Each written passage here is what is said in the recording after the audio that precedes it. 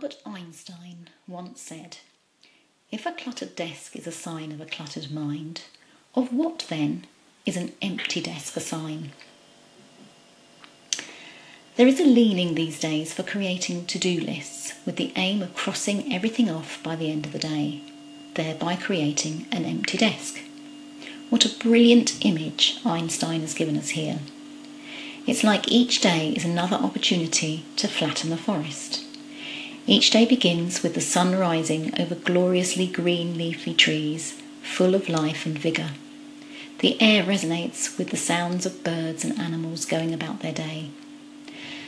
And then along comes a human being tasked with getting to the end of their to-do list, and one by one the trees are felled, and by the end of the day the forest is gone. The human being, pleased by achieving their goal, returns home to have an early night. There is another forest to flatten tomorrow. If this chimes with you, you are in great company.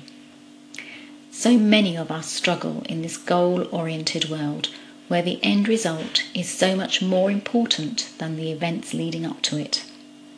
But this is not your fault. It's the way the world works, and you have been immersed in this quagmire of goal scoring since you were very small. You may have felt it as a baby if your mother was tired and just wanted to get you off to sleep. Let your baby cry was and still is, from some child experts, the advice for teaching children how to get to sleep themselves. Bath, tea and bed. If you were lucky, you had a parent who enjoyed this early evening ritual, but for many tired parents, the aim is just to get some me time before going to bed themselves. Your first couple of years in school would have introduced you to more routines that had an end goal. Milk time, empty your bottle. Lunchtime, clear your plate. Playtime, tidy up. By the age of 5, the goal setting heats up further, and you are now becoming aware of the need to get the right answers. Many children learn to do this by any means.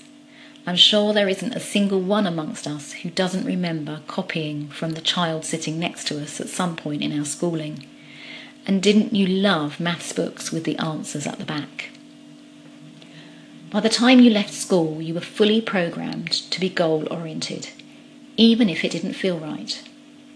So, whether you struggle with to-do lists or whether you don't, think about this. It's not so much about having a cluttered desk or an empty one. It's about how you come to arrive at that point. It's about growing trees or felling them. Growing a tree takes time.